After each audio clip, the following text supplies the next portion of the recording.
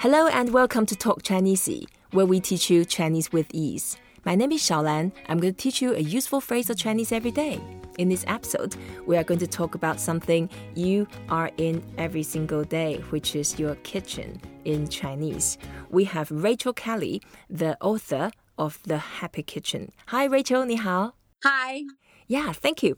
You wrote a very interesting book, which I have with me, called The Happy Kitchen. Can you share with us why you have this idea to write about it and why the kitchen is happy? Yes. So the backstory is that I've had a history of depression and I had 2 major depressive episodes and I've got better, but I still had quite high anxiety. So around 5 years ago, I decided to team up with a nutritional therapist called Alice McIntosh to try and find out a little bit more about the science of nutrition and mental health and what could we eat for happiness, because I still had some symptoms.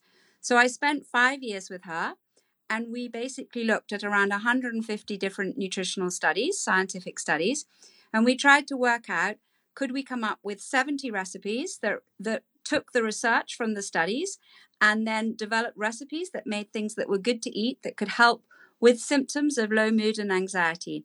So we divided the book into 7 chapters, and each chapter addresses a symptom, like insomnia or low mood, anxiety, hormonal imbalance. And then we tried to summarize the scientific evidence, and then you don't have to worry about that, because if you follow our recipes, you feel pretty cheerful, which is what I feel now. So this is why we call the book The Happy Kitchen, Good Mood Food. So basically that was the idea, another tool in your toolbox to use nutrition for good mental health. That's awesome. Yeah. Okay, so later we are going to learn more about the 7 major categories. Yeah. But before then, we can learn how to say kitchen in Chinese. The way to say kitchen in Chinese is 厨房. 厨房. 厨房. And 厨basically it's the space where we do the cooking. And 房 is more specific. It means space. So where we perform cooking, such activity, we say 厨房. 厨房. 厨房. And the way to say you are a chef, we say 厨师. 厨师. 厨师. 厨 is the same word to cook. Okay. And 师, that means the master, the person who is very good at something.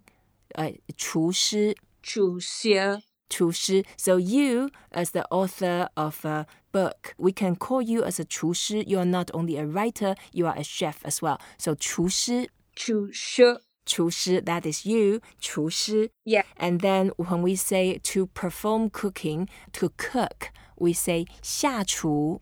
下厨. 下厨, and you can hear 厨 is the same word to cook, and then 下 is the verb we use, and 下 means to go down. That means you get your hands dirty, you start cooking using your hands. So 下厨 is to cook. Okay, I'm so glad we're talking about the word kitchen and how to say it, because it's a key point of what I have learned. Is I call the book The Happy Kitchen. It is not the happy diet. Mm-hmm. Also about the process of cooking and how that can also contribute to good mental health by being grounded, by being creative, by being in the moment, by enjoying the senses and the smell and the color. Right. Very, very important philosophy of the book, that it's also about mindfulness and cooking and in the moment and enjoying that process, because mostly we know we don't cook very much. We just shove something from the microwave, and actually turns out it's much better for your mental health to slow down and enjoy and to cook. Yeah, it's incredible that you came out with the scientific evidence to show. Yeah. And in fact, ancient Chinese Buddhism, they share the same philosophy. They actually encourage people to enjoy cooking and then to be mindful, to be grateful during the preparation of the either chopping and preparing, washing, and to the real cooking, to cleaning. The whole thing is the spiritual practice. So I'm so glad that there's convergence between the spiritual practice to reach happiness and also the scientific evidence you are working on. Yes, you make a very good point. And I think this is similar in the philosophy of the Christian tradition. And in the West, you know, in the West, we say grace. Mm-hmm. Before a meal, we stop and we're grateful. And that philosophy of gratitude is very good for your mental health. And as you say, in a way, you know, modern science is just giving us the numbers and the figures and the research for what many of us know instinctively and have known for centuries and generations, that this is very important. It is. Yeah, there is a limitation in just the medicine-based approach to mental health, that, you just take a drug and you're sorted. And I think increasingly people are realizing we need a much more holistic approach. And I was speaking and lecturing in Israel recently. And Israel, you see a psychiatrist, you see a nutritionist at the same time.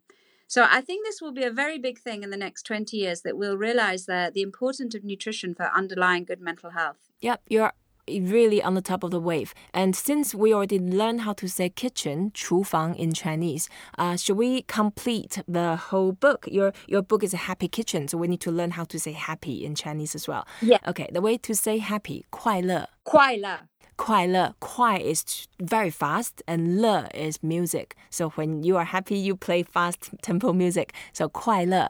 快乐. I love that. It's such a fantastic word. Yeah, now we can put it together. Happy kitchen, we say 快乐厨房. 快乐厨房. 快乐厨房. Do you have plan to have your book translated into Chinese, Rachel? Well, I'm very excited. I have my first interest from a Chinese publisher, and they're very interested. Yeah. So I'm very excited to go to China, yeah. Yeah, this is going to be a great project because Chinese people, they believe in preventive medicine.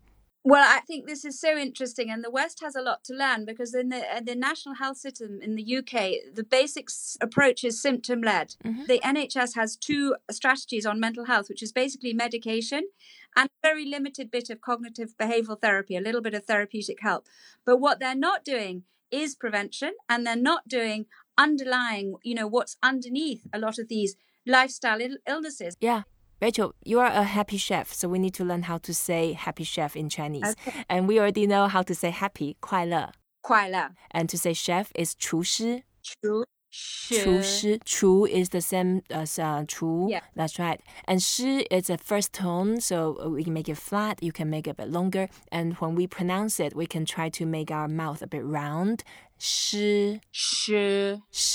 Yeah, that's right. So 厨师. 厨师. And to say happy chef, 快乐厨师. 快乐厨师. That's right. So as a happy chef in the happy kitchen, yes. You are a 快乐厨师. And your lovely book, The Happy Kitchen, in Chinese, if you have a Chinese edition, you can say 快乐厨房. 快乐厨房. 快乐厨房, that's perfect. Thank you, Rachel, for sharing your insight with us. And thank you for listening to Talk Chinese. I hope you enjoy this episode. Today, we learned how to say kitchen in Chinese, 厨房. To say the happy kitchen, we say 快乐厨房. Please don't forget to rate us, review us, and share what you have learned. Until next time, 再见. 再见, Rachel. Thank you very much.